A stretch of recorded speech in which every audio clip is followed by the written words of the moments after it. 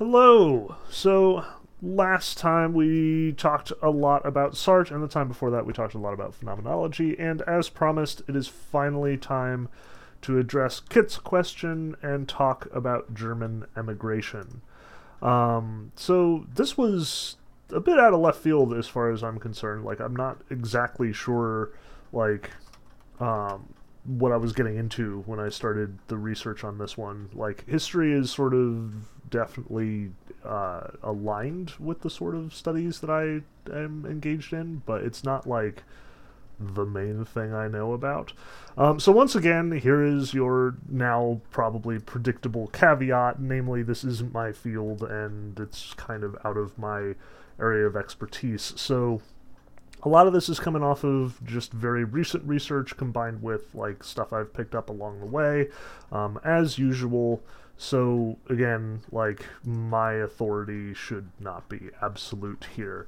So anyway, to review Kit's question, Kit asked, "Hi, Professor Kozlowski. I searched for Wittgenstein a couple of months ago in Apple Podcasts and came across your excellent podcast. If you are still accepting suggestions for topics, this one may be of interest. Many Americans descend from immigrants from 19th century Germany/Prussia.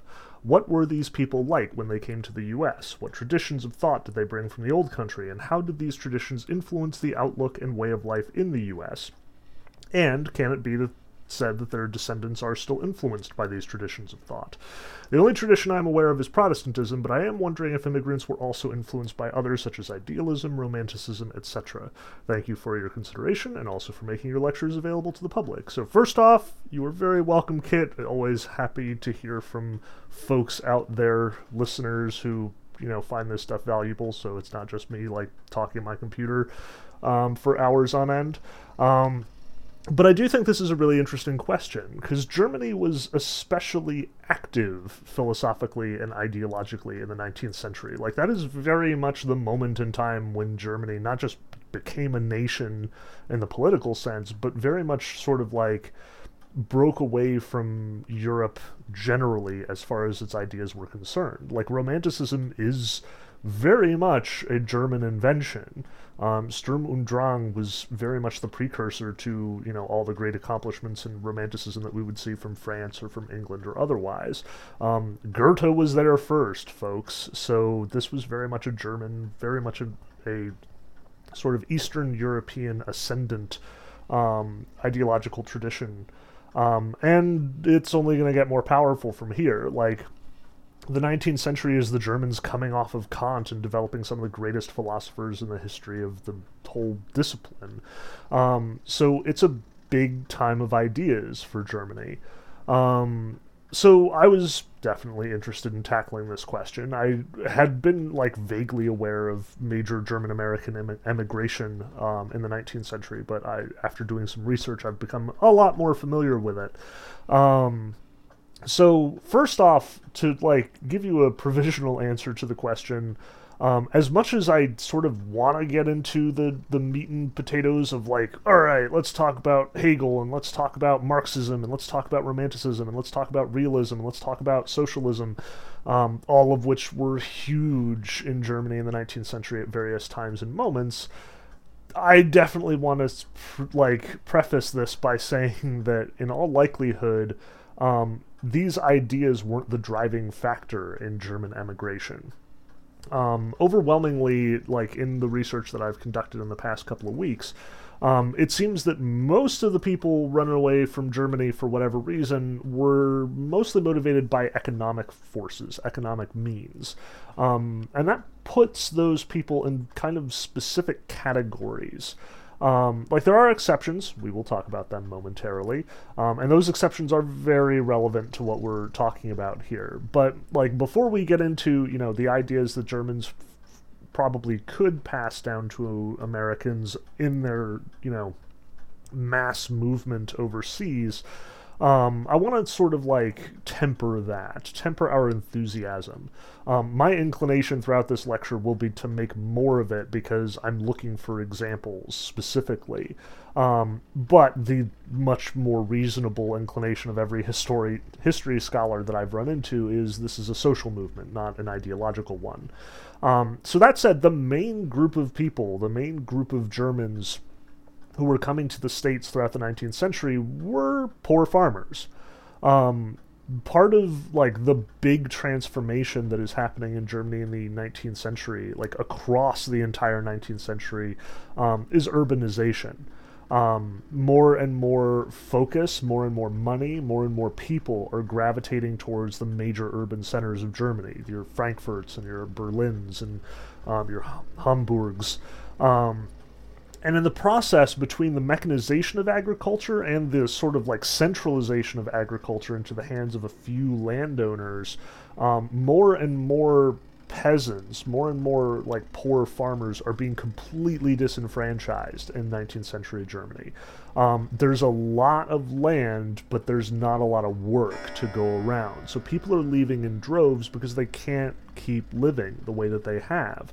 The choice for most German peasants, most German farmers at this point in history is either join the labor force, move to a city, become a factory worker, and deal with the absolutely awful conditions that entails, or get out of Dodge, leave the country entirely. And there were a lot of people who left the country entirely. Like, we're talking millions, and in the 19th century, that is a lot of people. To sort of, like, give you a kind of big picture idea, the book that I was primarily working with for the research on this one is The Long 19th Century, A History of Germany from 1780 to 1918 by David Blackburn, which I found to be not great as like an undergraduate survey because it just assumes that you already know so much about German history, and yet at the same time, like, is very basic. It's weird. It's a very strange book, as, you know, history books go, in my opinion. But at any rate, I did find it very valuable because I did, in fact, know quite a bit going in, and I did want something, like, weirdly specific about a lot of things. But, yeah, I can't really, like, recommend it across the board, except, you know, if you are coming into the field with more than... If you're coming in like I did with scattered experience from a whole bunch of different sources, and you know enough about the German landscape to like be able to fudge your way through the rest, and you just need somebody to like connect all the dots, this is kind of the right book. But if you're going in completely blind, find something else, because I suspect this won't do it. But there was a great little paragraph on page 192, the rising number of emigrants was the most dramatic novelty of this period. Emigration was not unknown in earlier years, Germans having settled for centuries in eastern and southeastern Europe and on the eastern seaboard of America. It was the volume that was unprecedented. The numbers began to rise in the 1840s, and the first great wave of emigration saw 1.3 million people leave the German states between 1845 and 1858. In the peak year of 1854, the total reached nearly 250,000. Numbers then declined before a second great wave in 1864 to 73 carried another million from Germany. The final, most intense wave began in 1880, with 860,000 leaving in the years 1880 to 5, 220,000 in 1881 alone. Emigration remained high until the beginning of the 1890s, after which it slowed to a trickle of no more than 20,000 to 30,000 a year. So the characterization of emigration, as I understand it, is that there are these three huge waves, and there's like even a graph in the book that really demonstrates exactly how crazy it gets. The first wave from 1846 to 1857, the second wave from 1864 to 73, and is kind of the smallest of the waves, and then another big wave from 1880 to 1893. So what I want to do is, in addition to sort of tackling like the three kinds of people who are going about emigrating, I want to sort of treat German history in the broad strokes so we can get at why the emigration is happening in these three specific periods, what these three specific periods would be carrying ideologically along with them, and how that could affect the U.S. when, all of these people get over to American shores. That's my sort of envisioning of how this lecture is going to go. So again, the big emphasis that I want to drive home is that the biggest group, like the by far largest, most important group in this whole tide of German emigration is farmers. Overwhelmingly, throughout all three periods, you're going to see a lot of rural Germans leaving home because there's nothing left for them there, and largely moving to the States. And this is reflected largely in the States as well. Like, a third of the German-American immigrants will then become farmers in their own right. This is the moment in American history of great westward expansion, and it's almost like it's like comically cliched to have like German immigrants arrive on American shores and then immediately take off for the West with their families. That isn't the entire German experience. Again, like 1/3 of German immigrants were engaged in agriculture. The other 2/3 stayed in the cities. And whenever you learn about German immigration in the States, you kind of understand that there's like this German belt in the 19th century, that they would land right around New York City. Most of them would move west into Pennsylvania, so either Philadelphia or Pittsburgh. There are a lot of people there. But then it's just west across the whole country, like across the Midwest. So you've got like Ohio and Michigan, Wisconsin and Illinois. There's like apparently this German triangle around Milwaukee that's like a really big deal, and a lot of German settlers there. And it continues. Like, there are German settlers all the way to the Pacific coast, like across this sort of latitudinal belt that stretches from Pennsylvania on the one end to Oregon on the other. And like, that's prominently where Germans ended up. But notice exactly how much space that includes, how much of the Midwest, how much of the westward movement that involved. Germans were very enticed, especially those rural poor Germans who couldn't make ends meet farming in their home country. They looked at America and said, oh, you can get land for a song out there. It would be great if we took our family, moved out west, set up a homestead, did our farming there, in the wilds of America, rather than have to completely change our lifestyles or completely change our values or move to the city or become factory workers or whatever. That was very much the primary motivation for a lot of Germans.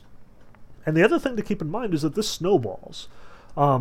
It becomes very common in German culture for you to know somebody who's gone to the States. Like, all those German emigration statistics, the millions of people that I was just mentioning in that paragraph, they are all of the German immigrants. Like, the immigrants to the US, the immigrants to France, the immigrants to Eastern Europe, the immigrants to Africa, the immigrants to Brazil and Algeria especially. There's a bunch of Germans leaving the country for various reasons and going all over the place, but by far the biggest place that they go is America. Like, it's something like 83% of German immigrants end up in the U.S., with Brazil as like the second highest, with something like 860,000 compared to the millions of German American immigrants there were. So keep that in mind as well. Like, it's not an accident that we're talking about emigration to the U.S. specifically. That is very much the historical phenomenon that's taking place. And again, likely because the U.S. is engaged in exactly the kind of expansion that Germans need right now. They want to go back and farm, and they can't in Europe. Like, that work is drying up real quick. It's being bought out by entrepreneurs. It's becoming a giant, ugly economic mess. So they're going to America, where land and the opportunity to, farm it is very plentiful. Some of them succeed. They get their homesteads. They, work out their families out in the Midwest. Many don't. Like, many just end up stuck in the cities. They end up becoming factory workers in America instead of Germany. That's the way it goes. Now, the second group of German immigrants that I definitely want to focus on are the tradesmen, the upcoming bourgeoisie, as it is frequently called at this point in history. The bourgeoisie was very much the middle class that was developing and sort of growing into its own in the 19th century. Um, if you look at like the whole scope of modern history from the Renaissance on, you will see that the middle class is gradually growing in power and authority over all of this time, like over these centuries. But in the 19th century, it very much becomes a cultural force in its own right.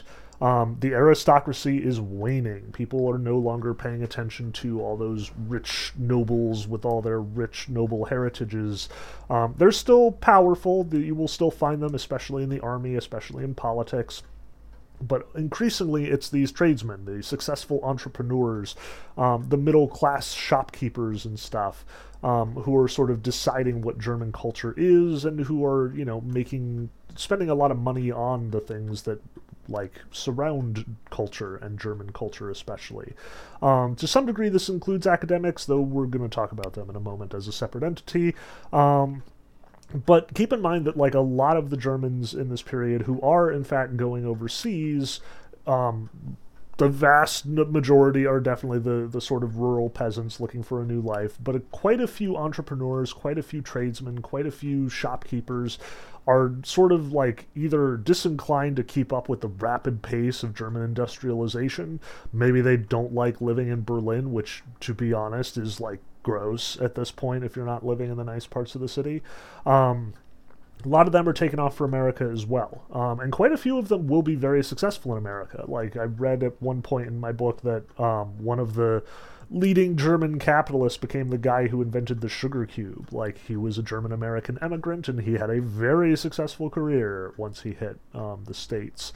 So there are quite a few of those as well. Like, when I say that there are a whole bunch of people staying in the cities like Pittsburgh and Milwaukee in America, that isn't necessarily a bad thing. Like, many of them want to be in the cities. Many of them are looking at America not as, the land of opportunity where I can put down roots and have a family and, start being a farmer the way that my father and my father's father was. A lot of them are coming over here saying, look at all those gullible Americans with their hunger for manufactured goods and innovation.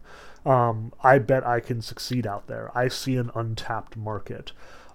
So in addition to, all of these, like, farmers, you also have a whole bunch of German merchants setting up shop. This is the age of the beer garden in America, and most beer gardens in America were founded by German-American immigrants. It's a very German-American phenomenon. Beer itself was very much like a German-American immigrant thing. Anheuser-Busch, like, the whole story behind that involves German immigrants coming over to America, marrying into powerful German families, and basically founding the most important beer empire in the country. Like, that's the way this works. So again, like, those are things that the Germans are in fact bringing with them, cultural details. And I want to sort of stress that. Like, German culture is bigger than German ideas, I want to say. And the German culture definitely did move with the Germans. You'll notice, like I said, like, Germans tend to or the German-American immigrants, like basically every other, culture coming into America, sort of founded their own communities, founded their own, like, miniature countries, little Germany, little Italy, little China. All of these sort of communities would then bring their identity with them, and frequently that identity would get, like, both assimilated and sort of surprisingly, like, acknowledged and elevated when it came to the States. Like, you probably know of an Oktoberfest celebration in wherever you live right now if you are an American citizen. Like, they're fairly prominent, and that's very much a German contribution. Like, Americans didn't celebrate Oktoberfest until there were significant numbers of Germans hanging around, like, bringing their culture with them. So I want to stress that, like, the German cuisine, the German food, the German, celebrations and festivals, that's a lot of what the Germans did bring over to the States. More even than the ideas. But let's talk about those ideas, because the third group that we will run into fairly frequently, and which is especially important to our question here, is the intellectuals, the academics. A lot of Germans left Germany because of political persecution for one reason or another. Not a lot in the sense of there were a lot of peasants, but a lot in the sense of there were, of all of the socialists and Catholics and 48ers and young Hegelians who at one point or another are getting run out by the German establishment, many of them ended up in the States, and many of them thrived.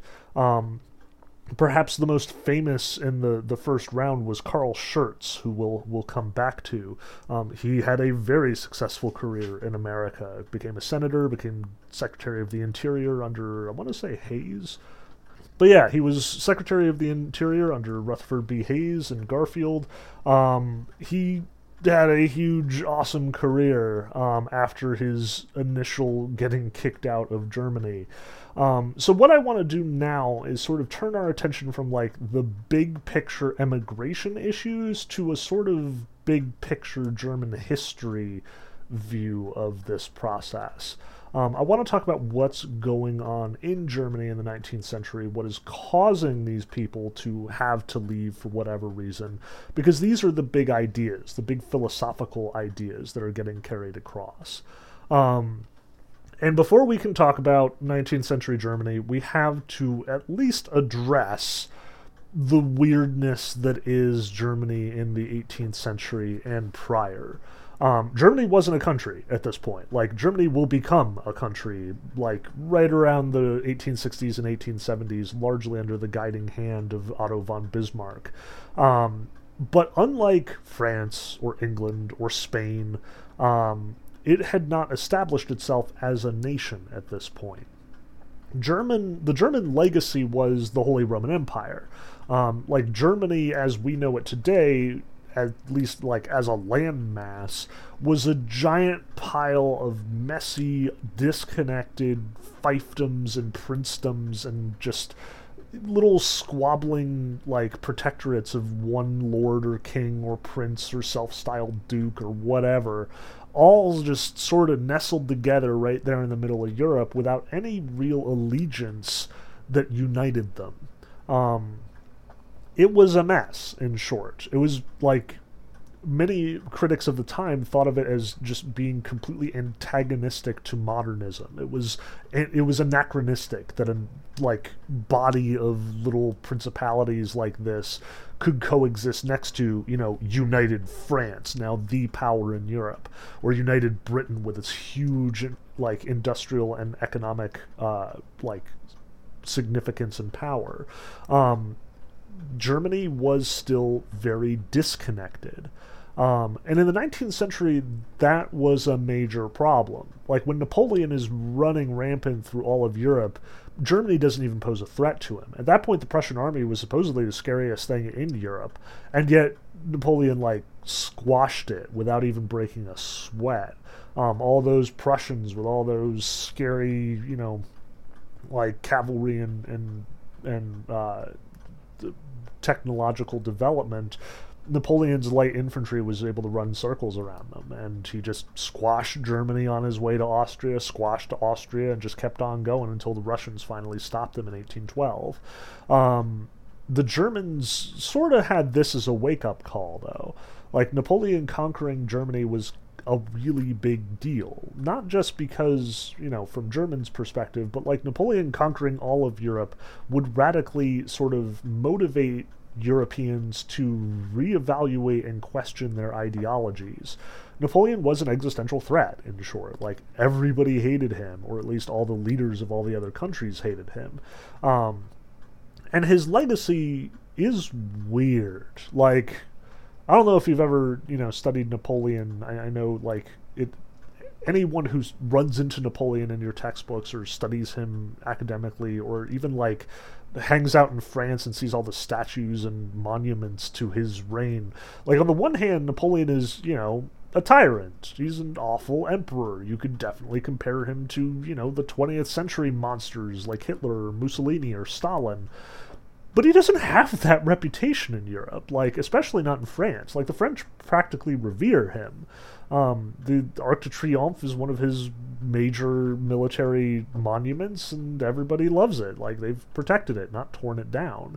Napoleon's tomb is one of the major tourist attractions in Paris, and it is weirdly constructed, so, like, you have to either look up at Napoleon or look down at Napoleon.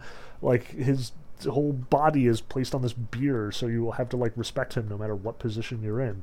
It's weird.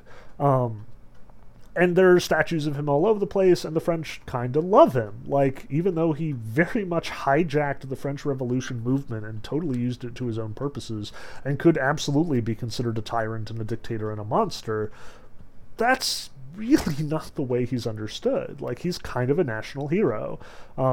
The French, you even read literature of the period, like, I'm working my way for the umpteenth time through the Count of Monte Cristo, and it's so weird how everybody is both at the same time, like, terrified of Napoleon and kind of proud of Napoleon, and I don't know, we're very much getting off topic here. But the thing is, his legacy, like, his weird sort of two-fanged legacy, is rooted in the way that he affected history as well. Like, yes, he did scare the living crap out of every noble in Europe at that point in time. He was absolutely just running rampant, using the revolution as his excuse to, like, depose governments and put up his, family members in their place. Which, again, nepotism, not good. Tyranny, not good. But at the same time, he brought the democratic values of the revolution with him. Like, Napoleon, like Hitler, like Stalin, like Mussolini, used the rhetoric of the time to justify what he was doing.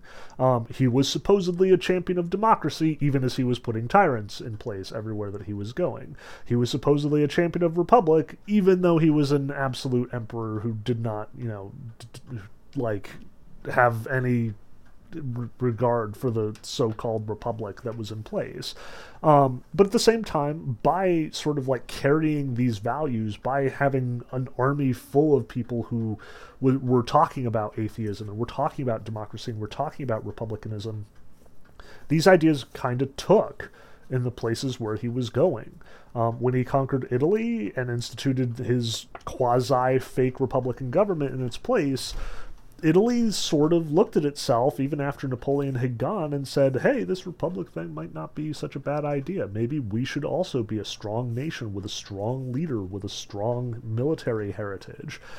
And as a consequence, in the next, 60 years or so, both Italy and Germany will found strong nations. Partially because they're scared of France, because France is still, being pretty aggressive, and it is Napoleon III who is currently running France at the time, so all the more reason to keep your guard up. But also just because the French Revolution was inspiring to a lot of people across Europe. This was a successful revolution that kicked out all of those noble bigwigs who were absolutely abusing their power. And as a consequence, Germans and Austrians and Polish and the Hungarians and the Italians and everybody were looking at their own governments and saying, hey, the French could kick out their king, why don't we do the same? So a lot of change is going to happen as a result. And in the years after Napoleon sweeping through Europe, there are going to be frequent revolutions, like all the time. From, the 1810s and 1820s all the way through 1848 and beyond in some cases. And the sort of, rallying cry in many of these cases is that, revolution, it can be successful. Revolution can unite the people against their tyrannical regime. And there are a lot of abuses taking place at this point in time throughout Europe. In Germany, where there was just this really weird collection of fiefdoms and, duchies and strange sort of, cultural relationships even within the boundaries of what we think of as the nation of Germany, that was ripe for a lot of excess and abuse and corruption as well. as much as I've stressed that this is sort of an anachronism and that most historians of the time thought it was so, my guy Blackburn apparently was very sympathetic and thought that this was actually a pretty interesting federation scheme, especially now that we in the 20th and 21st century are very suspicious of authoritarian or united governments. But nonetheless, it was also a problem. The government situation in Germany was a really tricksy one, because on the one hand, you've got two big-time powers. Austria on the one hand, the Habsburgs, the old money, the old aristocracy, the line that has been going back all the way to the Renaissance and beyond. They are absolutely the like model of everything that is old about Europe. All of the old traditions, all of the old priorities, all of the old excesses. They are every bit the royal as King Louis XVI was before they very much executed him. And on the other hand, you have Prussia. And Prussia is very much the model of New Europe. It is militaristic, it is very nationalistic, it is very industrialized, or at least it's very much trying to become industrialized. It is very much a symbol of everything that's modern about what Germany is, or what Germany could become.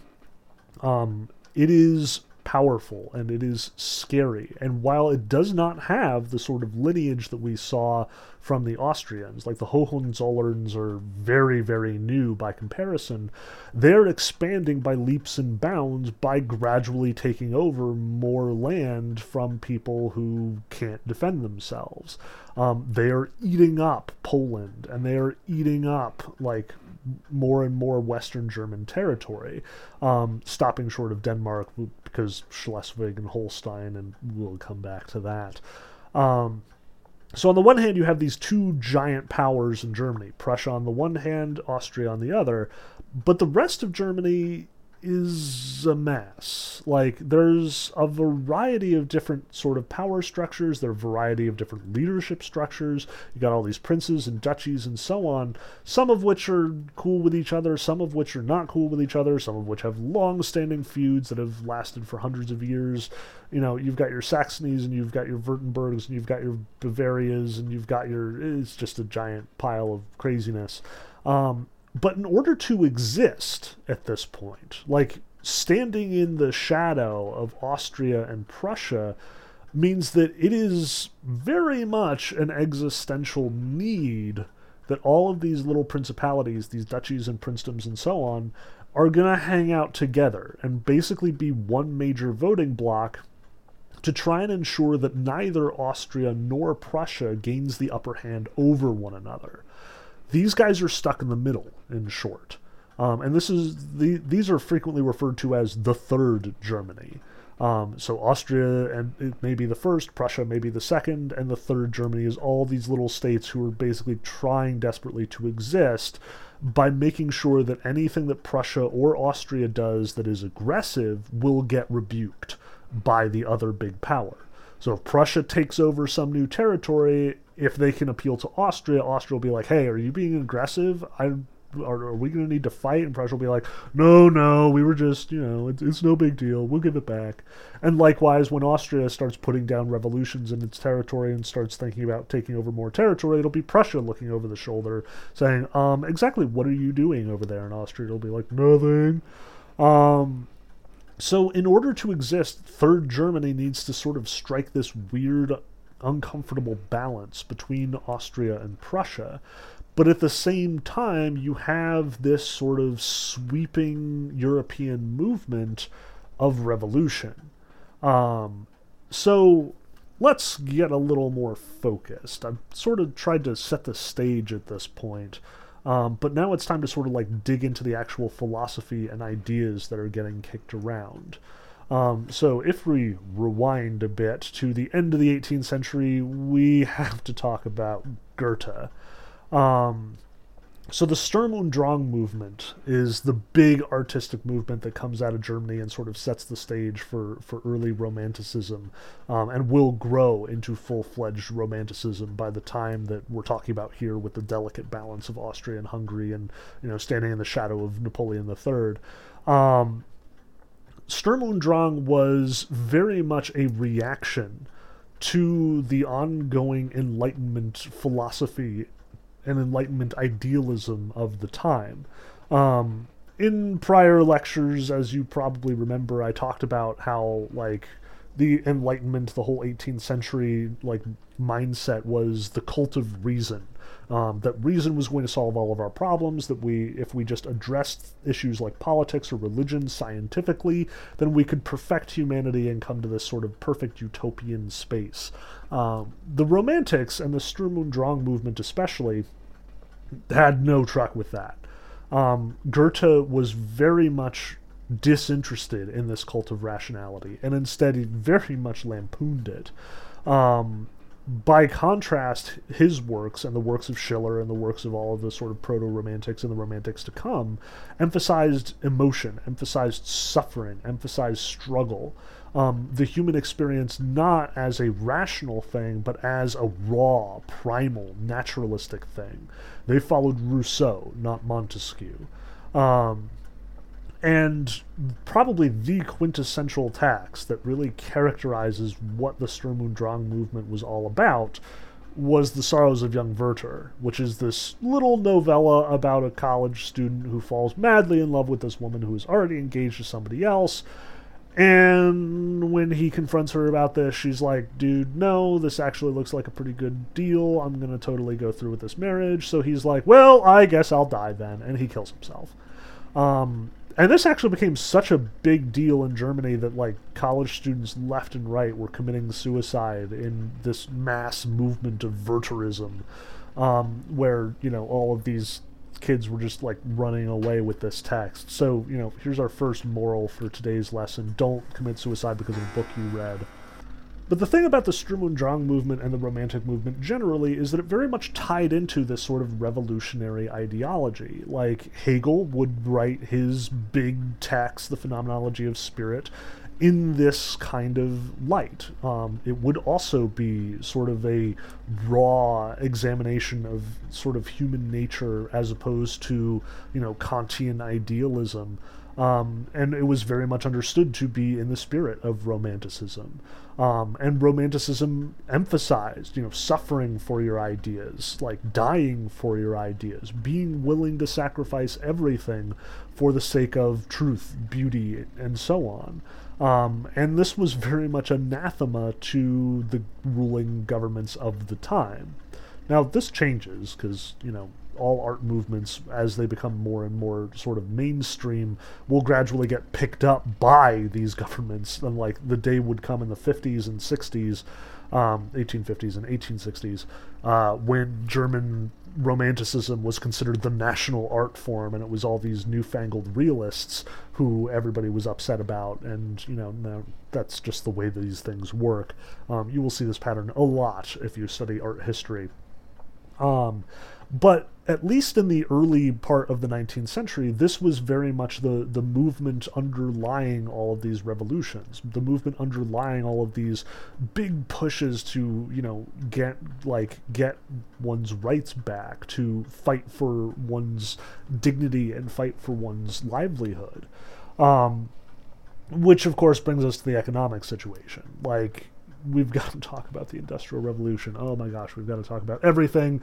History is so difficult. Ugh, I hate it. There's so much context. But that's the other key to this whole situation. Like, the Industrial Revolution had been well underway throughout the 18th century, especially in England and France and the sort of more fully developed nations at this point in time. Germany was very much a latecomer to this party because, again, it was fractured. Like, it's all over the place. There are all these different duchies, all with different priorities, and while the Prussians are just trying to get their foot out the door for industrialization, it kind of isn't working at this point because not everybody is on the same page. But as more and more industrialization occurs, as Prussia is sort of getting their stuff together in the wake of Napoleon, as more and more urban centers are cropping up throughout Germany at this point, like under the messy Confederation, it's very much awful for the people at the bottom of the ladder. Like, it's great for all those bourgeois landowners and capitalists who were like making money hand over fists, exploiting the shit out of the worker. But for the worker, it's just, you gave up working your own land for, your own wages, your own livelihood, to now you are employed by this guy who does not care at all about your livelihood. You will spend like 120 hours a week slaving away at like a job that anyone could do. You are eminently replaceable, and the best you can hope for is that you don't like destroy yourself in 30 years to the point that like you just die a broken, just like wasted person in a crappy slum apartment. That's your life. Congratulations. And yeah, it sucks. Makes whatever you're doing right now, like retail or whatever, probably look a lot better. But at any rate, this obviously sucked enough that a lot of people were angry about it. And one of the major motivating factors to this revolutionary spirit, along with the sort of like nationalism that the Prussians are fostering and the sort of ideological imports of Napoleon and the whole Romantic movement in general, is that people are like getting mad and breaking factories and setting fire to things and rebelling against the government on a fairly regular basis. Now the government, unsurprisingly, doesn't tolerate this very much. They are putting these things down as quickly as they spring up. But this combination of factors will not hold, and eventually things do blow up. So that brings us to the first moment of our giant immigration project here, the Revolution of 1848. So the Revolution of 1848 is kind of a series of revolutions, like everybody is revolting in 1848. And again, there's a combination of factors here. One of the things that Blackburn stresses is that it's largely about communication technology. Congratulations, everyone, we've invented the telegram and the telegraph. So as a result, like, we can get information from place to place really fast. The good news is that it's really easy to make investments on the world market, and we can like make our or withhold our investments based on crazy political developments that are taking place. The downside is that this technology is pretty readily available, so everybody is using it. And apparently in 1848, when the French government gets overthrown again, all the German peasants and all the Austrian peasants and all the Belgian peasants and all the British and so on and so forth all across Europe all get word of this, and they're like, you know what? They're right. They should totally take down their government, and we should do the same. And they do. And in like this 1 year, there's something like 24 revolutions across Europe, and Germany is one of the big ones. All of these peasants, all of these workers, all of these disaffected individuals march on the government centers, on Berlin, on Vienna, and they basically demand their rights. And the nobles are running scared. Like they're just disappearing from the cities or getting like captured and contained, basically imprisoned in their own homes and palaces. It turns real ugly real fast.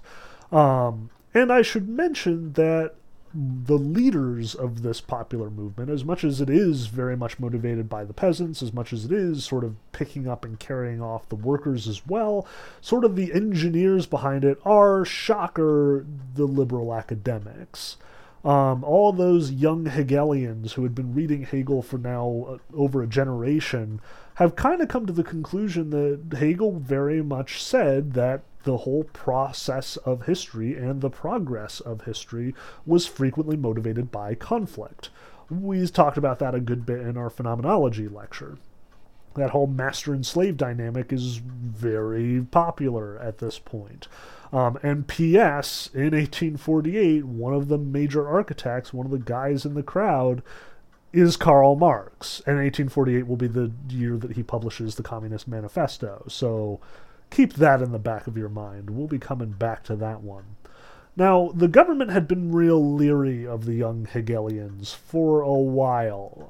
All of these liberal ideas about democracy and popular sovereignty didn't sit well with all those big fancy aristocrats with their conviction that God had given them their position and they wanted to stay in it. But this very much snowballed in 1848 because there were a lot of discontents for a lot of different reasons. Typically, the peasants aren't terribly interested in popular sovereignty versus like divine monarchic sovereignty, but they are really mad because all those noble jerks are still reserving huge swaths of territory for hunting and not letting any peasants hunt there. So they're pissed off about that. The workers and the tradesmen are pissed off because of their situation. They are getting frequently ruled out by, government excesses and corruption and so on. So everybody's mad, and the solution to this from the aristocratic standpoint is divide and conquer. If they can break up this erstwhile coalition, which is made of a whole bunch of different groups of people with a whole bunch of different grievances, then they can take it piecemeal and one at a time get rid of them. So one of the first things they do in late 1848 is they announce that noble privileges are revoked. You can no longer reserve whole acreages of territory to just hunting. That territory has to be used for the peasants as well. And as soon as the peasants hear this, they all just go home. Like, as soon as they get what they want, they're done. And this is one of the few things that actually sticks in the 1848 revolution. They never turn that one again because the nobles are smart enough not to make the same mistake twice. But once the millions of peasants, the millions of rural Germans who have been ousted from their homes for whatever reason, go back and just stop participating in the revolution, well, now it's way more manageable. And it's pretty soon after that that the military shows up, and all of a sudden the workers and the craftsmen are turning tail, and now it's just all those liberals, all those crazy academics, who do in fact get to the point that they, found a constitution, and they're demanding that, the leaders agree to recognize their constitution, and at that point, they're like, and we also want Frederick Wilhelm, the current Holy Roman Emperor-ish thing, to be our president and prime minister, and the guy's like, pass, and then the whole thing just falls apart. But surprise, the government is really unhappy about this, so they spend a lot of time chasing after these major ideologues and trying to track them down and kill them. Which brings us, again, to our first big period of immigration. Like I said, the first major period of emigration in Germany, especially to the States, is 1846 to 1857. And you'll notice that 1848 and 1849, the years of the Revolution, fit nicely into the beginning of this. Now, the big period of emigration started beforehand. Again, the situation was really, really bad in the early 40s. But one of the things that you'll notice about these big emigration periods is that they don't happen when things are at their worst. They happen when things recover from their worst. When people have enough money to pay off their debts and take off, they do. So again, a lot of these people are craftsmen and peasants, but you'll notice that a lot of these people are also disaffected young Hegelians and what are known as the 48ers. People who participated in the Revolution of 48, who published something particularly damning, who got the government mad at them, and now they have to run for their lives. And a lot of these sort of political socialists, these political Republicans, these nationalists, because that's woven in here too. There's a whole bunch of people united under the banner of we need one nation Germany, rather than all of this factional squabbling. A lot of these folks take off because they're now scared that the real authorities are going to come down on them now that the revolution has failed. So that is the first ideological movement that is very much going to show up in the States as a consequence. But I want to hesitate before, making too much of it. The fact of the matter is, I think the ideology is kind of backwards here. It's not so much that Germans brought their ideas with them to the States, it's that the States were particularly amenable to those ideas, and that's why the Germans went there in the first place. Take Romanticism, for example. Romanticism is very much a thing sort of conceived and brought about by the Germans. The Germans love their romantic artists. It's a very big motivation for all this revolutionary activity. But Romanticism has already spread. Like, it's 1848. This is after, Byron has been writing and like contemporaneous with Wordsworth and Tennyson and so on. The French Romantics are a big deal already. The American Romantics are a big deal already. Like, Irving was publishing in the 20s. The Scarlet Letter, which is probably like the paradigmatic American Romantic text, was published in 1850, like a couple years after 1848. This movement was already well in place. So the Germans weren't so much bringing Romanticism with them. They were going to America because it was friendly to Romantic ideals anyway, and all of these revolutionaries see kindred spirits in the Americans.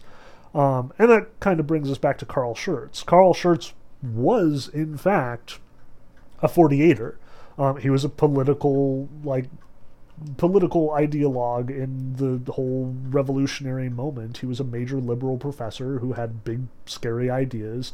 He went to bat for the revolution, lost, got run out, fled to France and then England and then America, and proceeded to be an American. He joined the Union Army in the Civil War, distinguished himself as a general, wrote a whole bunch of papers like against slavery, and ended up being the Secretary of the Interior, where, P.S., he turned out to be kind of a really decent guy.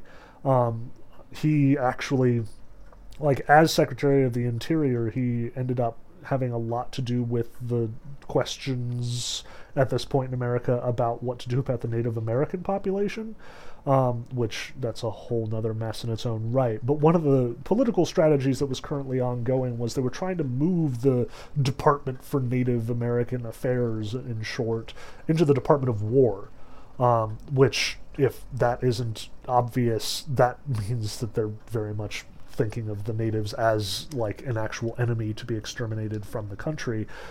Schurz was instrumental in keeping the department in the Secretary of the Interior's purview, treating it as though that is a national concern, a domestic concern, not an enemy to be destroyed.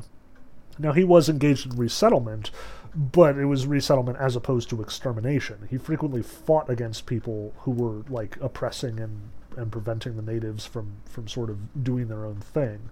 So all in all, Schurz turns out to be like on par, pretty decent by 19th century standards. So cool dude. But it's kind of hard to say how much of that is German liberal idealism. Like, as much as it's kind of tempting to draw a line there and be like, his, democratic ideals, his, love of humanity, which he expressed in the 48 Revolution, is now coming to fruition in this sort of like American understanding of like native affairs. It's probably not that simple. Like, it might be the case, but I would need to do way more research to be able to say for sure. And that's what I want to stress here. Like, these ideas and these great political thinkers and these liberal, like, activists and stuff, they did come over to the States and they brought their ideas with them, but the Americans were, on the whole, dealing with a lot of the same ideas and dealing with a lot of the same sort of problems. This wasn't new, in short. Like, the culture is new. The increased popularity of German festivals and the increased popularity of German cuisine, like, that's something that is in fact coming over and, taking hold, being something new. But, all of these thinkers who were crying for German nationalism, like, we need to unite as one nation and fight against France and fight against England and, seize our German identity, as much as that's a big thing in these revolutionary movements, it doesn't really have an outlet in America unless you want to draw a line between, preserving the Union during the Civil War and nationhood as the Germans see it. But again, it's very different. And while it is grounded in, like, Hegelian promises that, like, the German spirit was going to, bring about utopia on Earth, kind of hard to see that translating to the United States except as another different utopian spirit. So this is a big idea that does make its way to America, but it was kind of already there, it was kind of already in motion. It's hard to see it as like German immigrants are just carrying their ideas with them and introducing them to fertile ground where it had not been seen before. Now, in the aftermath of the 48 Revolution, things aren't great in Germany. Like, they kind of go back to normal and they kind of don't. Again, this is like a huge period of emigration. Like, this is arguably the biggest, at least, per capita. Between 1846 and 1857, you've got, like, literally millions of Germans hoofing it for the States and elsewhere. But it should be emphasized that during this period, like, this is very much the people who are in charge kind of circling the wagons. They recognize that they are under attack from all of these, ideologists, all of these people crying for nationhood, all of these liberal academics arguing for popular sovereignty and socialist principles. And they're kind of pushing back against it. Like, many of the sort of new changes that occurred during 1848 and 1849 are in fact rolled back. It's like, okay, well, the crisis is over, so we can go back to being assholes now. And for the most part, that's how it happens. But things are still boiling up. Like, the fact of the matter is, it's the whole Prussia, Austria, Third Germany thing is not tenable at this point. Like, there are a lot of ways that this could go. But how it is now just isn't working. Which, of course, is when Otto von Bismarck shows up in the early 60s.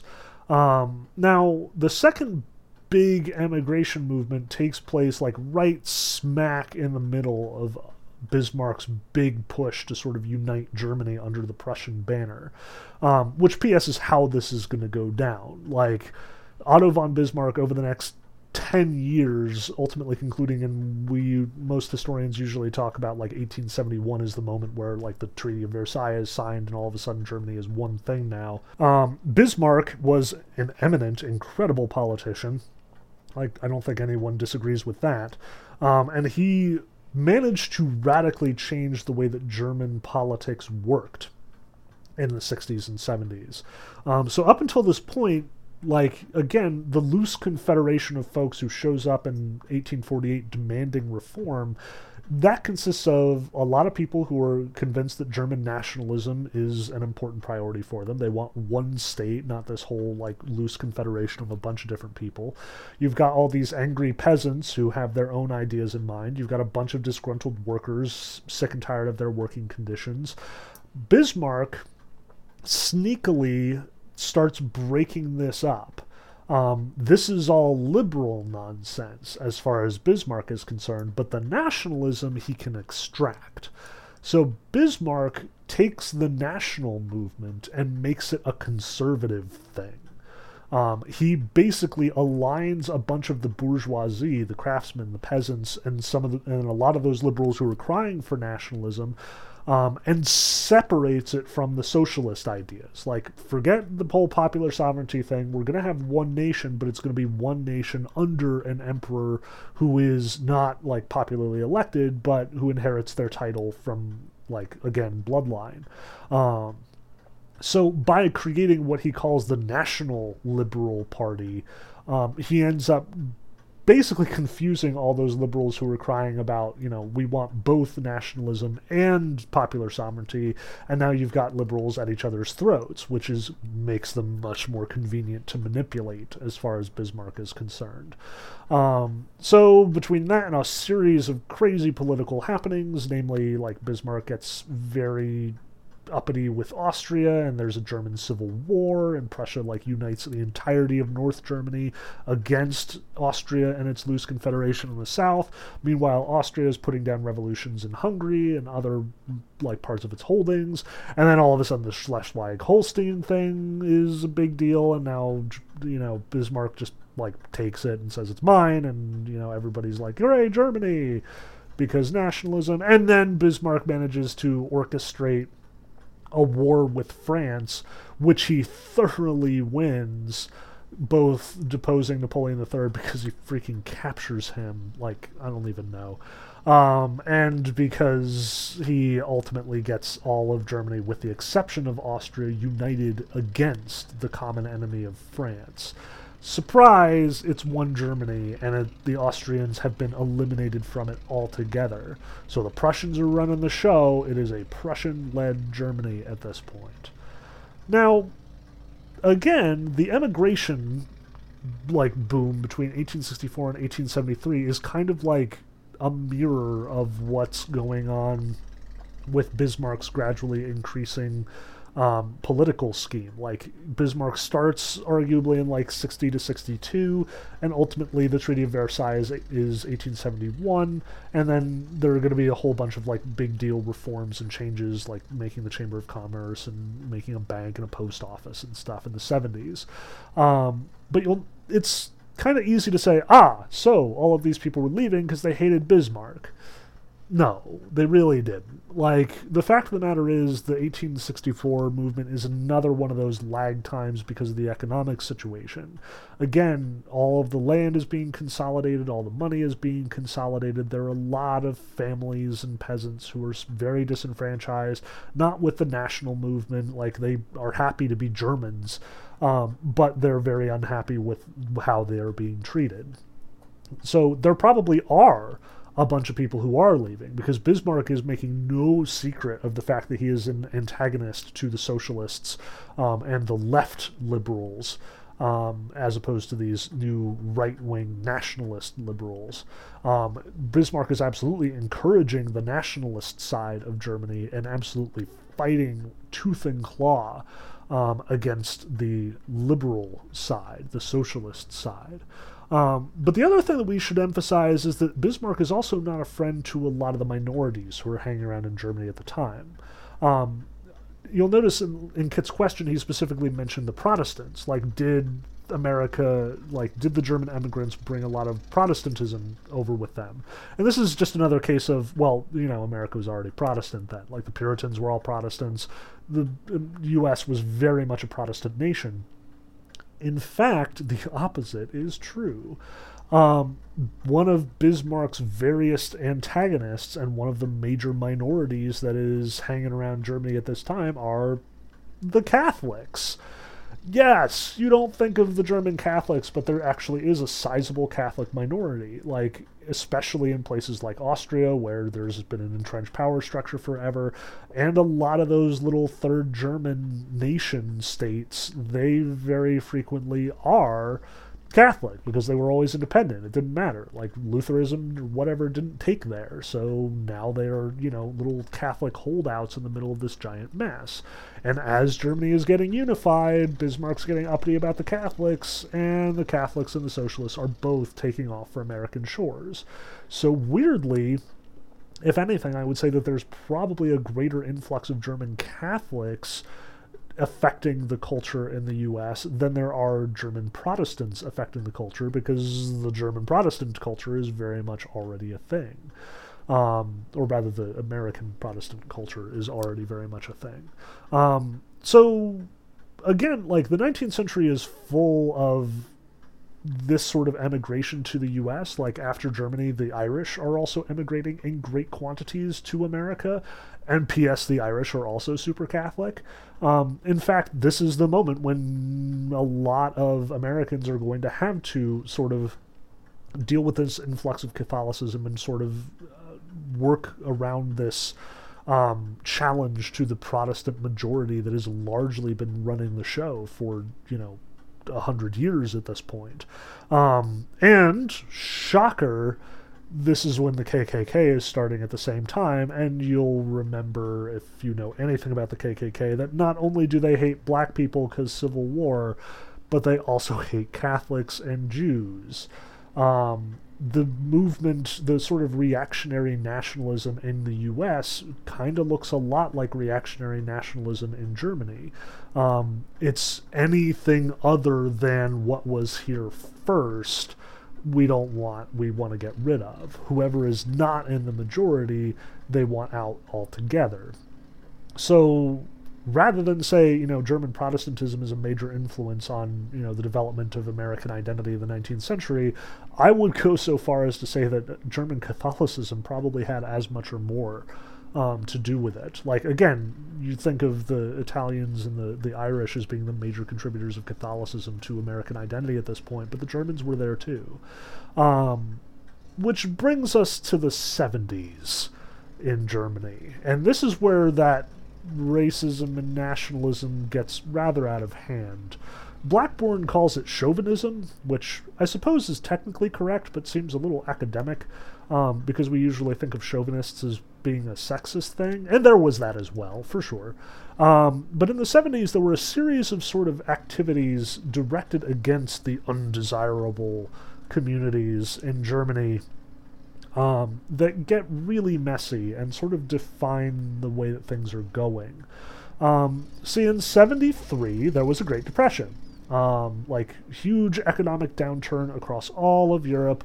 All of these markets crash, and Germany, which has been very reliant on these markets as it's been increasingly ramping up its industrialization over the last, few decades, is also very much feeling the brunt of that. And you'll notice that big push, that big second movement of emigration was 1864 to 1873. It stops. Like, it's all gone in 1873 because nobody is rich enough to leave anymore. So we're going to have to wait until 1880 when things are back on their feet for a new bubble of emigration to occur. But things get bad for the minorities in the 70s in the wake of the 1873 crash. First, there is the Kulturkampf, where the current leadership, and Bismarck especially, is basically waging an ideological war against Pope Pius in Rome. And part of this is because Pius just announced that he is infallible as the Pope when he claims papal infallibility. Fun fact, the whole doctrine of papal infallibility did not actually transpire until the late 19th century, and everyone got freaking mad about it, including Bismarck. So all of a sudden, all those Catholics in Germany are very much getting discriminated against. Not because they're perceived to be, some of it is ideological, some of it is, Bismarck saying that he's not going to tolerate Pius, and the people just sort of get caught up with this. Remember, Bismarck is like the poster boy for German nationalism at this point. So the nationalists increasingly see themselves as Protestant nationalists, not Catholics, with their heretical doctrines and their over-authoritarian government structure. But this isn't just the Catholics either. Shortly after this, Bismarck bans socialism from the Reichstag. He basically rules out any socialist from participating in the government, which means that there are a bunch of disgruntled socialists hanging around as well. And again, this is not surprising for Bismarck. He has always shown antagonism. And lastly, of course, there's anti-Semitism. And in fact, anti-Semitism is coined during this particular moment in German history. There has always been discrimination against the Jews throughout the 19th century in Germany. The Jews actually were enfranchised after the 1848 revolution. They actually won the right to vote. They were emancipated, so to speak, although that was very, very limited. But there were a lot of people who were very much against that in the earlier stages of the revolution. Even within the group of revolutionaries, there were a lot of pushback against the idea that the Jews should also receive rights, should also receive the benefits of whatever this revolution was going to accomplish. And the argument at that point was that they were going to corrupt things, that their Judaism was going to pervert proper German values and destroy German ideals. When in fact, the fact of the matter was that the Jews were very much assimilating. There was very much a great deal of pride, German nationalism among the Jewish community. They were happy to be German Jews. They saw themselves as having their own unique identity, both as Germans and as Jews, to the point that some German Jews were even wearing Friedrich Wilhelm mustaches. They were happy to cut off their ringlets and stop sort of keeping kosher, and instead just sort of become part of this big community. So that in the 70s there was this whole big movement where it's we need to get rid of the Jews because you can't tell where they are, which just the hypocrisy of racism is never going to fail to, both disgust and baffle me. Suffice it to say that in the 70s, there was a lot of movement against these minorities, that as nationalism was ascendant, so was this chauvinism that Blackburn was talking about, this sort of arbitrary discrimination against people who did not fit the popular mold, whether it is socialists for their ideology, Catholics for their religion, or Jews for their cultural identity. And it wasn't just limited to that either. This is also where the sort of class striations are really coming into play. There is a very distinct underclass and the proletariat, all those workers who are, barely able to keep themselves fed and healthy. Then the bourgeoisie separated into sort of the upper and lower parts, where the lower parts are factory managers who are sort of aspiring to education and self-sufficiency and entrepreneurial values. And then of course you've still got your aristocracy hanging on at the top for dear life at this point, who are still a major, disproportionately powerful force in the government, the military, the bureaucracy, and so on. Now, the two things that I should stress, though, because 1880 is the third big movement, the third big emigration bubble of Germans heading to America. At this point, the population of the emigrants is still rooted in the same, peasant, proletariat, bourgeois entrepreneur, and German liberal ideologist sort of divide, but at the same time, it's increasingly moving over towards an industrialized, urbanized world. At this point, there are a lot more workers, like factory workers, employees, people who have spent their entire lives working in the city, who are moving to the U.S. rather than rural agricultural workers. Again, the families moving to, new American farmland is still the dominant motivation, is still sort of the biggest group. But they are diminishing in favor of factory workers and, again, this proletariat of the cities, who are increasingly going to American cities because they think they can eke out a better existence there.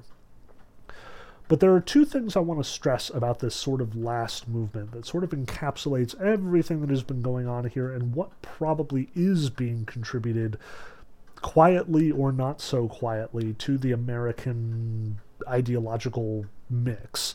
And the first thing I want to stress is socialism. Socialism in 1880 is gradually recovering its power after Bismarck so thoroughly disenfranchised them. It's still tough being a socialist. Don't want to pretend like that's not the case. But increasingly, this German Socialist Party has become the most powerful political party in the German Reichstag at this point. Despite being banned, now it's something like 1/3 of German citizens are voting socialist. It is primarily in the cities, like Berlin especially, but increasingly the groundswell is toward a bunch of Germans recognizing that the workers are being exploited and taken advantage of, and they want their rights. And that's one of the things that I think is not necessarily brand new, because this motivation is also taking place in the States, but the German tide of immigration in the second two bubbles, between 64 and 73 and 80 to 93, I suspect that they are going to very much help fan the flames of American socialism as well. And let me put a caveat on this first, because I always feel obliged to do this. Welcome back to Professor Kozlowski's Socialist Apology Pinko lecture. But this is not Nazis. In the same way that Bismarck very much co-opted nationalism and made it a conservative thing, the Nazis very much co-opted socialism and made it whatever the hell they wanted to. When I'm talking about socialism, what I'm talking about is workers' rights. I'm talking about a government that is rooted not in aristocratic ideals, not in plutocratic ideals, not in bloodline or money or whatever, but a government rooted in popular sovereignty. the majority should rule. And this should not come as a surprise to Americans. We should all look at that and be like, that's not socialism, that's democracy. And that's true. Socialism is the side of it that emphasizes individual worth. Socialism says people have rights. People should not be exploited. People are more important than money. So socialism is not, dictators running rampant under swastikas. Socialism is labor unions having more power. Socialism is people not being exploited for, 100-hour work days. Socialism is not allowing child labor law or child labor, and instead passing child labor laws to prevent exploitation of children, women, etc. That's what socialism is at this moment in history. And I think as much as there have been trade unions and there has been sort of a gradual groundswell in America for unions, I tend to think that the 19th century in America was a lot of capitalists running very rampant and not having a lot of checks. The few unions that are sort of cropping up are very much, fought, on the other hand, by the Pinkertons, which also develop in the 19th century in America. And the Pinkertons, in addition to being sort of the predecessors to both the FBI on one hand and the private investigation thing on the other hand, are a bunch of assholes who will break up trade unions by shooting everyone. They are monsters for a lot of the 19th century. And I think the Germans, by leaving Germany and coming to America in great numbers, would in general, in all likelihood, tend to take the workers' side on this one. They are giving ammunition to the socialists. They are giving ammunition to the people who want to make a union, who want to protect their rights, who want to, be able to hold something over their employers. The Germans, on the whole, I suspect, are strikers, not scabs. And obviously this is a broad generalization. It should not be it is one part speculation, one part generalization, and should be taken as such. But I do think if there is one ideological constant that we can say, yes, the Germans brought this, and yes, it's a major contributing factor, and yes, it changes the direction of American idealism, it's probably Marxism. It's probably socialism. It's probably acknowledging that, labor unions and trade unions are important to a healthy economy. So take that as you will, since I imagine many of my listeners are politically opposed to this particular ideology or otherwise. Now, the other thing that I'm tempted to sort of raise as a German idealistic sort of impetus is nationalism, which may seem kind of weird, and opposed to the whole socialist thing that I was just talking about. But I want to stress that as well. We are here in 1880 to 1893, this big last emigration push from Germany. The big thing on the horizon, what everyone should be thinking about in the back of their minds, is we are very much getting close to World War I at this point in time. And one of the major ideological factors going into World War I as a thing is nationalism. German nationalism especially. German nationalism is going to build up to just feverish pace by 1912. It's going to be huge and possibly the single most important force in what will ultimately claim the lives of literally millions of German citizens as well as millions of Europeans across the board. And the United States, while its nationalism isn't as pronounced in the 19th century, it is there. It's very different from the Germans because it's sort of framed differently. The Germans see their national identity in contrast with existential threats. They have the French on the one side, the British on the other, and the Russians and the Austrians. The Germans have to understand who they are in the context of all of these powers around them who are, on the one hand, older than the Germans are. The Prussians were only able to unify the nation in 1871, so these guys are still the new kids on the block. And also in contrast to what these powers can do. The Brits have colonies in India and in Africa and in the States and all over the place, and the French have colonies, and the Portuguese and the Spanish have colonies. The Germans showed up late, so they don't have anything. Like, they managed to get a little bit of imperialism, but not a whole lot by comparison, and it's not nearly as effective as those old colonies. Like, they get some holdings in Africa, and they turn up nothing.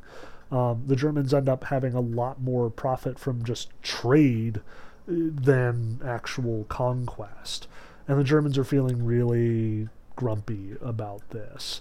And as a consequence, they see themselves in the context of, we are a great power that needs to express itself, which may very well end up in, like, Germans conquering Poland and trying to, carve out a foothold in the Balkans and falling into the trap of, all of the alliances and ententes of the early 20th century. By contrast, the United States' nationalism is very much defined in contrast to what the United States is becoming. Like, a big nationalist movement like the KKK isn't mad at, like, Canadians. Like, yeah, that was a thing in the very early 19th century, but the US and Canada have been pretty quiet, like, for a while.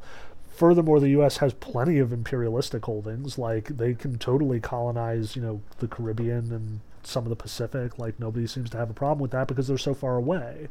The United States is itself, like, the product of colonialism, and it becomes a colonial power in its own right, which is, of course, where you get the Spanish-American War and fighting over Cuba and all that splendid little nonsense. The Americans instead see nationalism in terms of threats from within. So where the Germans see their identity in contrast with the Slavs on the one hand and the European powers on the other, the Americans see their nationalism in terms of, we are not Catholic, we are not Jewish, we are not black. And when the Germans show up, as much as many of them are coming over with these sort of socialist ideals very much rooted in place and sort of encouraging what I suspect is a greater focus on unionism and sort of like American socialism, so to speak. The other side, I suspect, is that they're also bringing in their ideas that, Protestants should rule and Catholics and Jews suck. Now, the Germans aren't at all the only people who are practicing anti-Semites in the late 19th and early 20th century. Like, the Blackburn emphasized that, like, the French and the British are, if anything, way worse, and Russian policies are just grotesque by contrast. Like, he stresses at one point that, having seen what happens to Germany in the 40s or the 30s through the 50s and the whole Holocaust thing, like, every historian in the books has been combing through German 19th century and early 20th century history looking for evidence that, like, this anti-Semitism was going to blow out of proportion. And the fact of the matter is, it really isn't there. It was in the speeches. Everybody could get free political points by taking pot shots at the Jews. But it wasn't like, there was wide-scale discrimination. Like, there's an example of, like, a couple of college kids letting a bunch of rats loose in a Jewish-owned department store. Like, that's as close as it gets. Meanwhile, the Russians are, like, systematically executing Jews at one point. Like, it's wildly different. So I don't want to say that, like, Germans are the sole contribution to anti-Semitism in the United States, not by a long shot. But I do think that they are also fanning the flames there. German nationalist identity likely feeds into American nationalism towards the end of the 19th century and the 20th century. Just as there is this big push in the 19th century for the Americans to sort of assert themselves over, the Catholic Mexico and the Native American population and, the undesirable, so to speak, like, entities in their own borders, be it, the black slaves now that they are emancipated or whoever. The Germans likely contributed to a sense of national identity leading into the 20th century, a pride of place.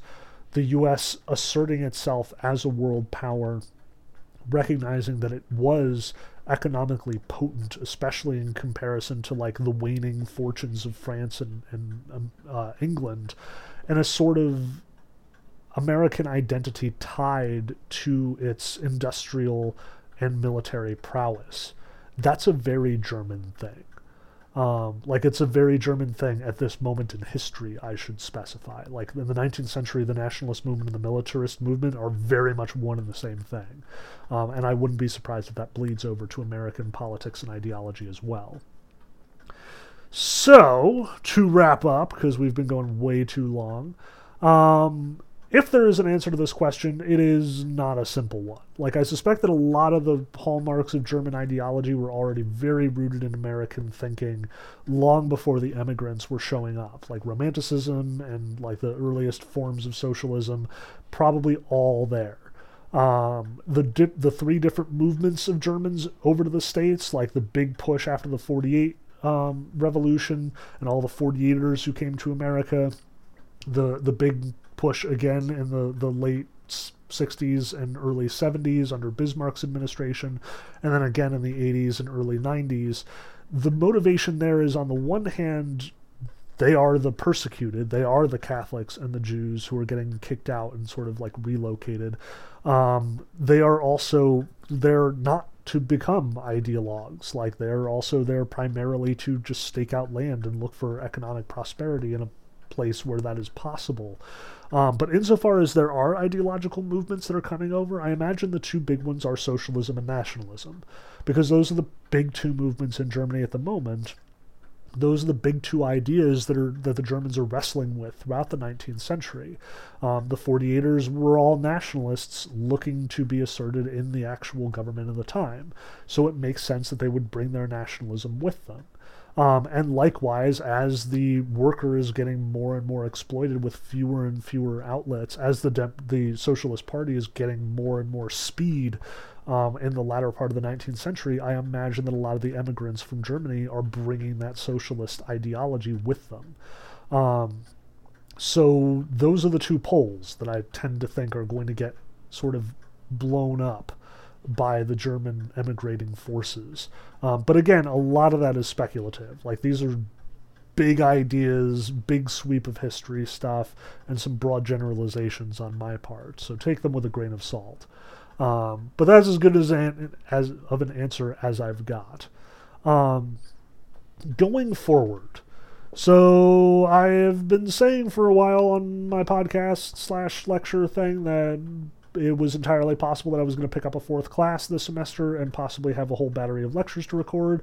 And lo and behold, that's exactly what happened. I got tapped to do General Humanities 2 over at Montclair, which means this lecture will be rather quickly followed up with a whole bunch of lectures from my General Humanities class. General Humanities is a class I've taught ever since I was a teacher. Like, it was the first class Montclair tapped me to do. It's only been recently that I've been doing a lot of mythology and not so much General Humanities. But here is my opportunity to jump back into it and do some recordings.